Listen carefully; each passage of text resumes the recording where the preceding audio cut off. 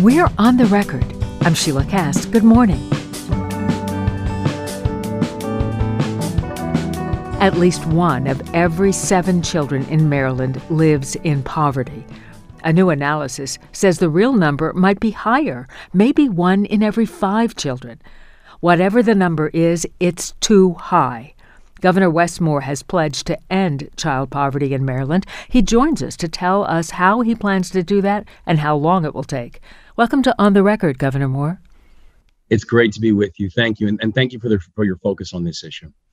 In your State of the State speech this month, you called eradicating child poverty an audacious goal. What makes you think you can do it? Well, what makes me think I can do it is that I know that we're going to be able to pull the whole state around it. And it's the reason why during my State of the State, I called for us to have a bold but also a bipartisan approach. Because I know that the issue of child poverty, it's not an urban issue. It's not a rural issue. You will see these issues and hear about them, whether you're in Allegheny and Garrett County, or whether you are in St. Mary's, or whether you're in Dorchester or Somerset, or whether you're in Baltimore City or Cecil County. This is an issue that the entire state wrestles with. And the idea that we are determining the fate of our children before they even have a say is something that none of us should be okay with. And I think we are going to build a collective and a bipartisan coalition to be able to address these issues thoroughly and sincerely. How did you settle on extending and expanding the Earned Income Tax Credit and the Child Tax Credit as the place to start? It started with where most things start with me, which is data. The data is very clear about the efficacy of the earned income tax credit and the child tax credit, because we have seen that these have historically been some of the most effective tools that we have to be able to address this issue. And I knew that when you looked at the first bills that we were going to introduce, and when we talk about what does it mean to actually have an audacious goal to impact child poverty, it is not lost on anybody that whether you're talking about the Family Prosperity Act, which will permanently extend the enhanced earned income tax credit and expand the child tax credit, or whether you're talking about how we're building out to make sure that we can advance the minimum wage and index to inflation. These are things that are going to have the opportunity to lift at least 154,000 children in Maryland up an economic ladder, up a rung on the economic ladder, which you're not going to find a single piece of legislation that is going to have that kind of direct impact on working families, and particularly families who are working, in some cases working multiple jobs and still living at or below a poverty line. And so we knew we wanted to start our agenda.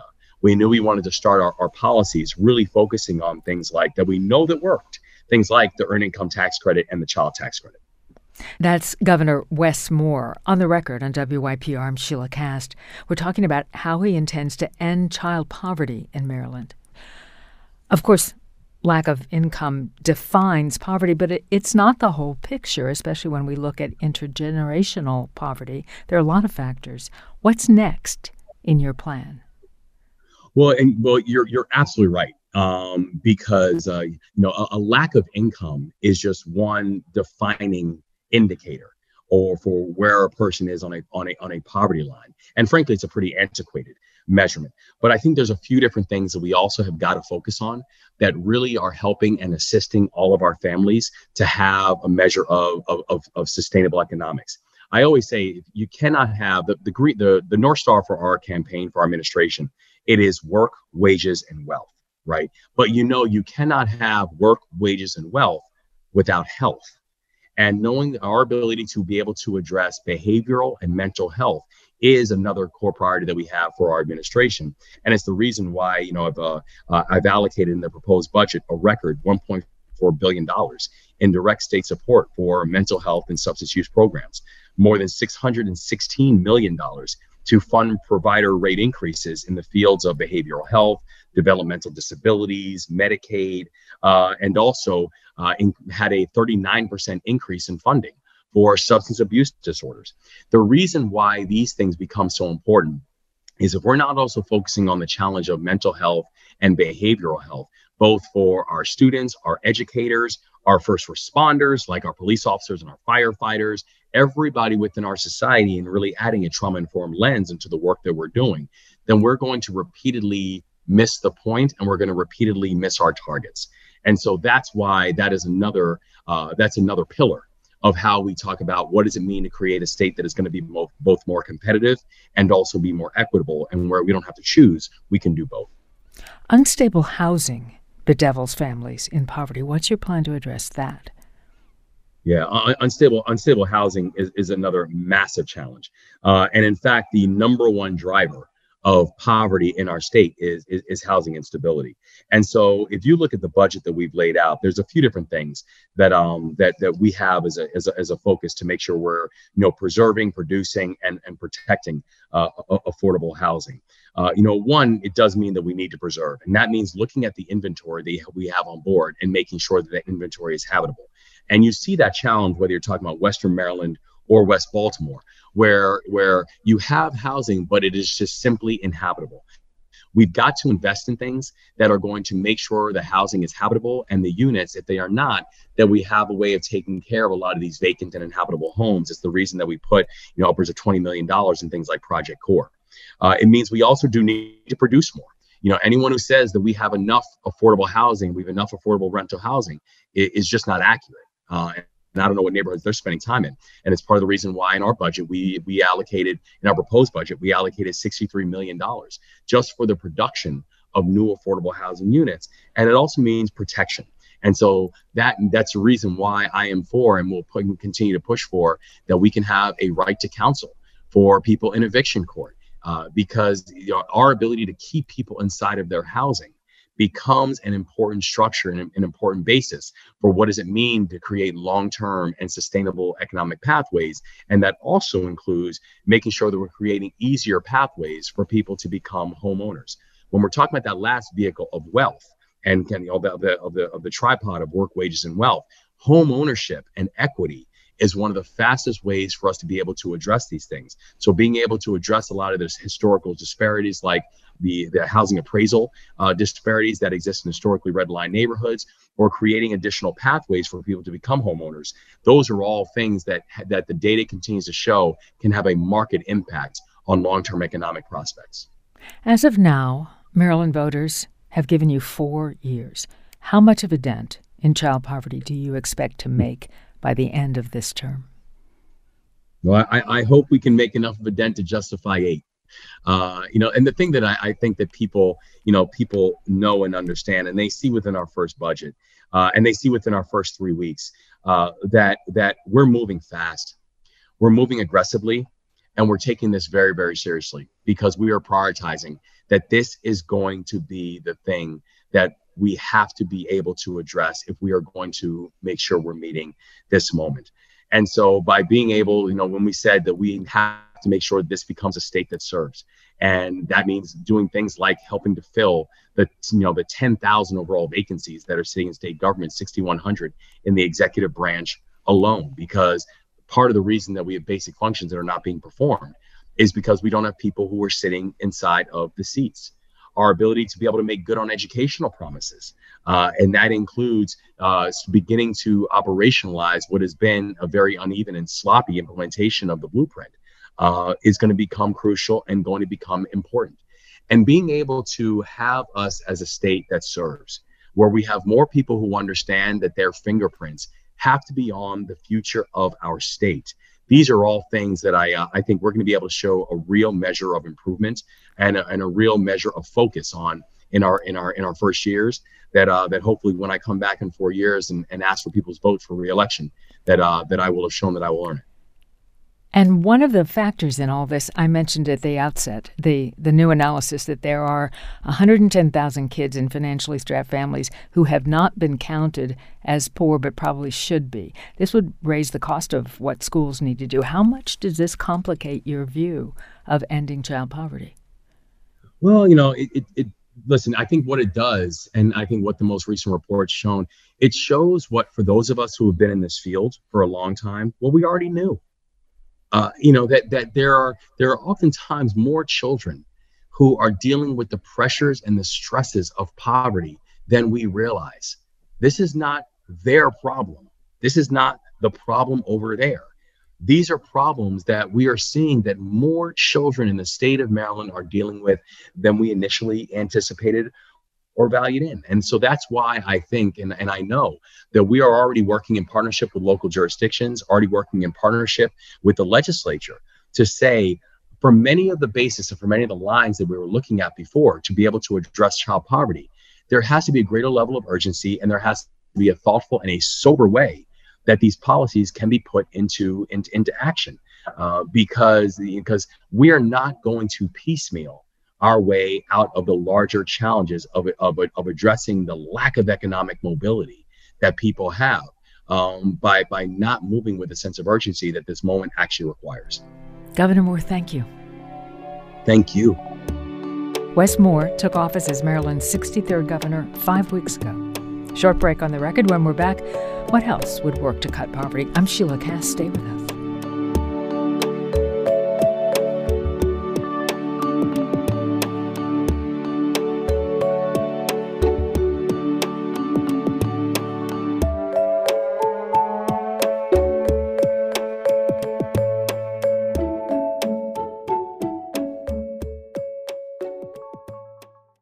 I'm Al Waller. I'm Catherine Collinson. And I'm Mahela Vince.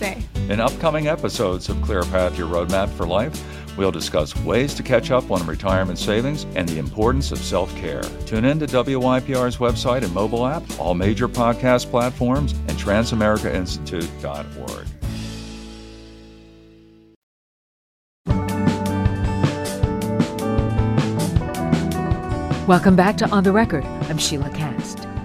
Even though she works full-time, even overtime, just last month, Shante Westfield's family in Prince George's County was homeless. They'd been evicted. Her children missed several weeks of school. Her family is back in an apartment now, she told the House Ways and Means Committee, partly because of the kind of support she gets from the Earned Income Tax Credit. This bill will help keep a roof over my family's head, keep us stable, and allow my kids to further their education without the added stress of homelessness. Not knowing where you're going to live each day, each night, each week is very stressful and very scary. The bill Westfield was testifying for last week is part of Governor Moore's proposal to start ending childhood poverty in Maryland by extending 2 tax credits that help families and raising the minimum wage. Stephanie DeLuca focuses intensely on poverty as director of the Poverty and Inequality Research Lab. She is the James Coleman Professor of Social Policy and Sociology at Johns Hopkins University. When she and 2 colleagues co-wrote the book Coming of Age in the Other America, they talked to scores of young people in West Baltimore. Welcome back to On the Record, Professor DeLuca. Oh, thanks for having me, Sheila. It's great to be back. What do you make of this effort at this moment to set a goal of eliminating child poverty in the state? I think there's, almost never been a better time to think about this. I think that the Great Recession and COVID on its heels created a space in our public and policy discourse around poverty that we haven't seen in quite some time. So I think it's a good time to strike. And I think that what we've seen from the expanded safety net during COVID is that we can make some significant headway in reducing child poverty, which is something that the United States has regretfully struggled with for decades. Witnesses told the Ways and Means Committee that 3/4 of those who are food insecure, who often don't know where the next meal is coming from, 3/4 of them work full-time, like Shante Westfield, whom we heard from. Is that generally true of people in poverty? I've spoken with lots of policymakers on sort of both sides of the aisle, and I think it's a common misconception, an overused stereotype that poor people don't work. My team and I have spent 20 years in 6 cities across the country. We've interviewed in people's homes over 1,100 families. And I can count on one hand, the number of households in which parents have not worked or tried to find work in the last year. I think working full time year-round minimum wage doesn't guarantee that you can afford the area median rent for a two-bedroom apartment in virtually any county in the United States. So the question is, are people working? They're working. That's not the issue. The issue is, how expensive housing has been, and the cost of other things families care about. Well, let's talk about housing. We heard Governor Moore say instability of housing is the number one driver of poverty in Maryland.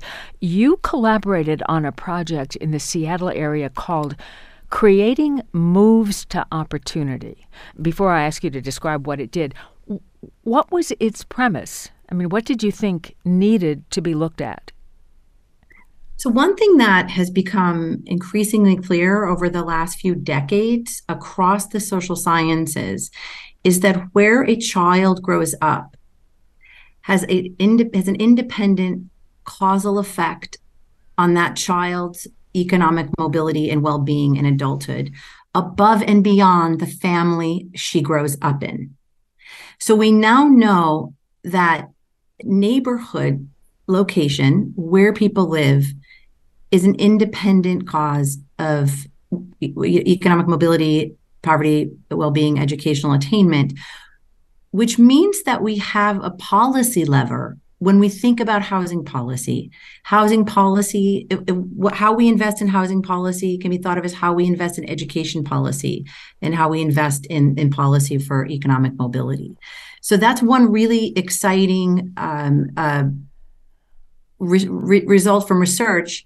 And we have a few programs on the books to support low-income families with subsidized housing, although not nearly enough. Only about 1 out of 4 households who are eligible for housing assistance in the United States receives any, which is sort of like winning the lottery ticket or finding that Willy Wonka golden ticket in the chocolate bar.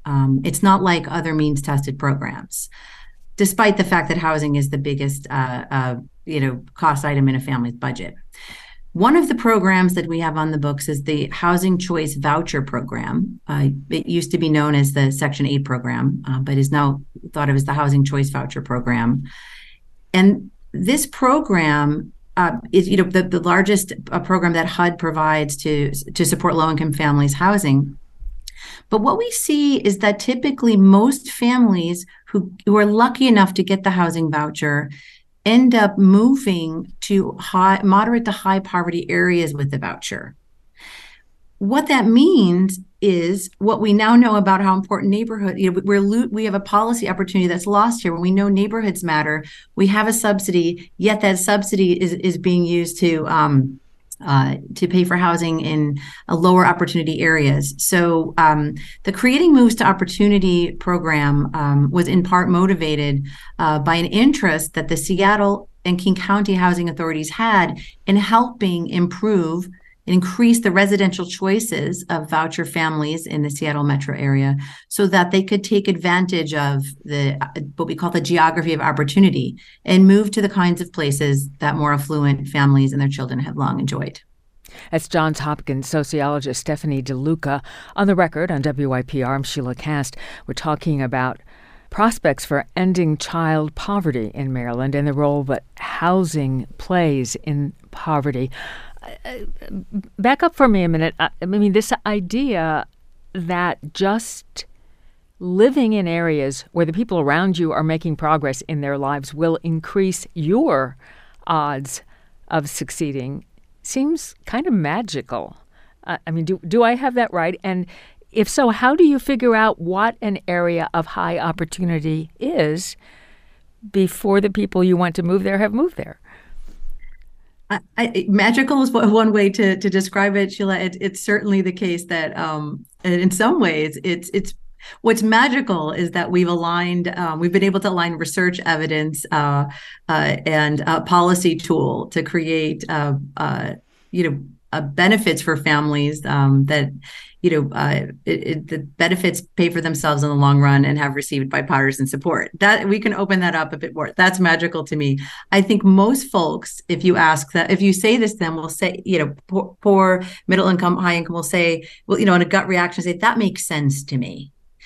But traditionally, we have not thought of our anti-poverty policy as housing policy, right? When we go back to thinking the Great Society programs started under Johnson, a lot of these programs focused on, more, skills and what people must be missing skills and they can't get jobs and that's why they're poor. We weren't really thinking about housing policy. So this is, in some ways, relatively new ground, despite how intuitive it is.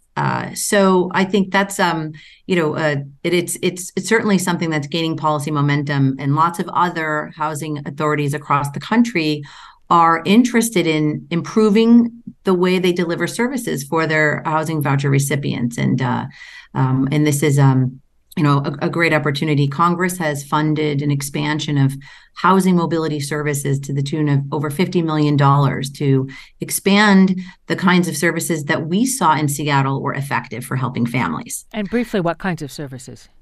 So the services that families get to help them to help support their residential choices include, and this is what's really special about the Seattle program, although our own Baltimore Housing Mobility Program has long employed services like this to help African-American families in the Baltimore metro area find housing in neighborhoods where they want to raise their kids. The services we're talking about fall into three buckets. And all of the services are administered by a group of supportive staff called housing navigators. And the staff are important because what they do is they sit down with families after receiving their voucher and say, let's talk about where you'd like to live, which is something most poor families, they don't get asked what they want when they sit down and talk to folks from most social service agencies. So this sort of approach was really effective. We interviewed over 160 of the families in Seattle and heard this over and over again. Turn to families and say, let's talk about the places that you can move with your voucher. And let's talk about the fact that there are some neighborhoods in the Seattle metro area where research has shown that children who grow up in these places go on to earn more money and are more likely to enroll in college. If you're interested in trying to move to one of these places, we can supplement your voucher with some additional financial assistance to pay for housing applications, offset moving costs, pay for some holding fees. We're also going to help you navigate relationships with landlords, which is a very stressful thing for most people, let alone low-income folks, to pick up the phone, call a landlord and say, I'm interested in one of your properties. I have a voucher. Will you take me? Part of this is the services really provide the additional support needed, although it's a marginal cost relative to the cost of housing, to help families navigate some of the really difficult administrative and bureaucratic processes of using the voucher and finding housing, and then help them navigate relationships with landlords who, in neighborhoods that are higher opportunity, tend to be more hesitant to hostile about taking families with vouchers. So it sounds as if with the programs you study in housing, as with the child tax credits, that the Moore administration says we have evidence that they work and they would actually pay for themselves. And some listeners may be thinking, if there are steps like that we know about, why do we still have thousands of children in poverty? What is standing in the way?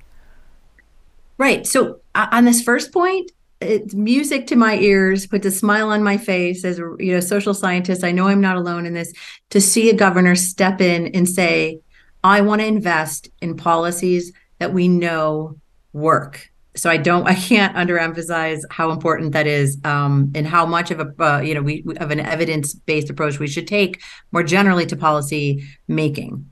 I think that's important. Why do we still see levels of child poverty that should make Americans ashamed? I think there are a number of reasons for that. I think when we find out what works, and we have an arsenal now, we've talked about the EITC, we've talked about housing mobility. There are some other programs. What happens is there'll be an investment, but these investments are intermittent. They come and go depending on who's in, the governor's mansion, who's in control of Congress. And so I think, we really have not done the sort of doubling down on what works to give families and children a real chance to take advantage of of some of these policies, and and enjoy more safe and satisfying lives, but also reach their potential. That's what this is about. Professor DeLuca, thank you. You're welcome, Sheila.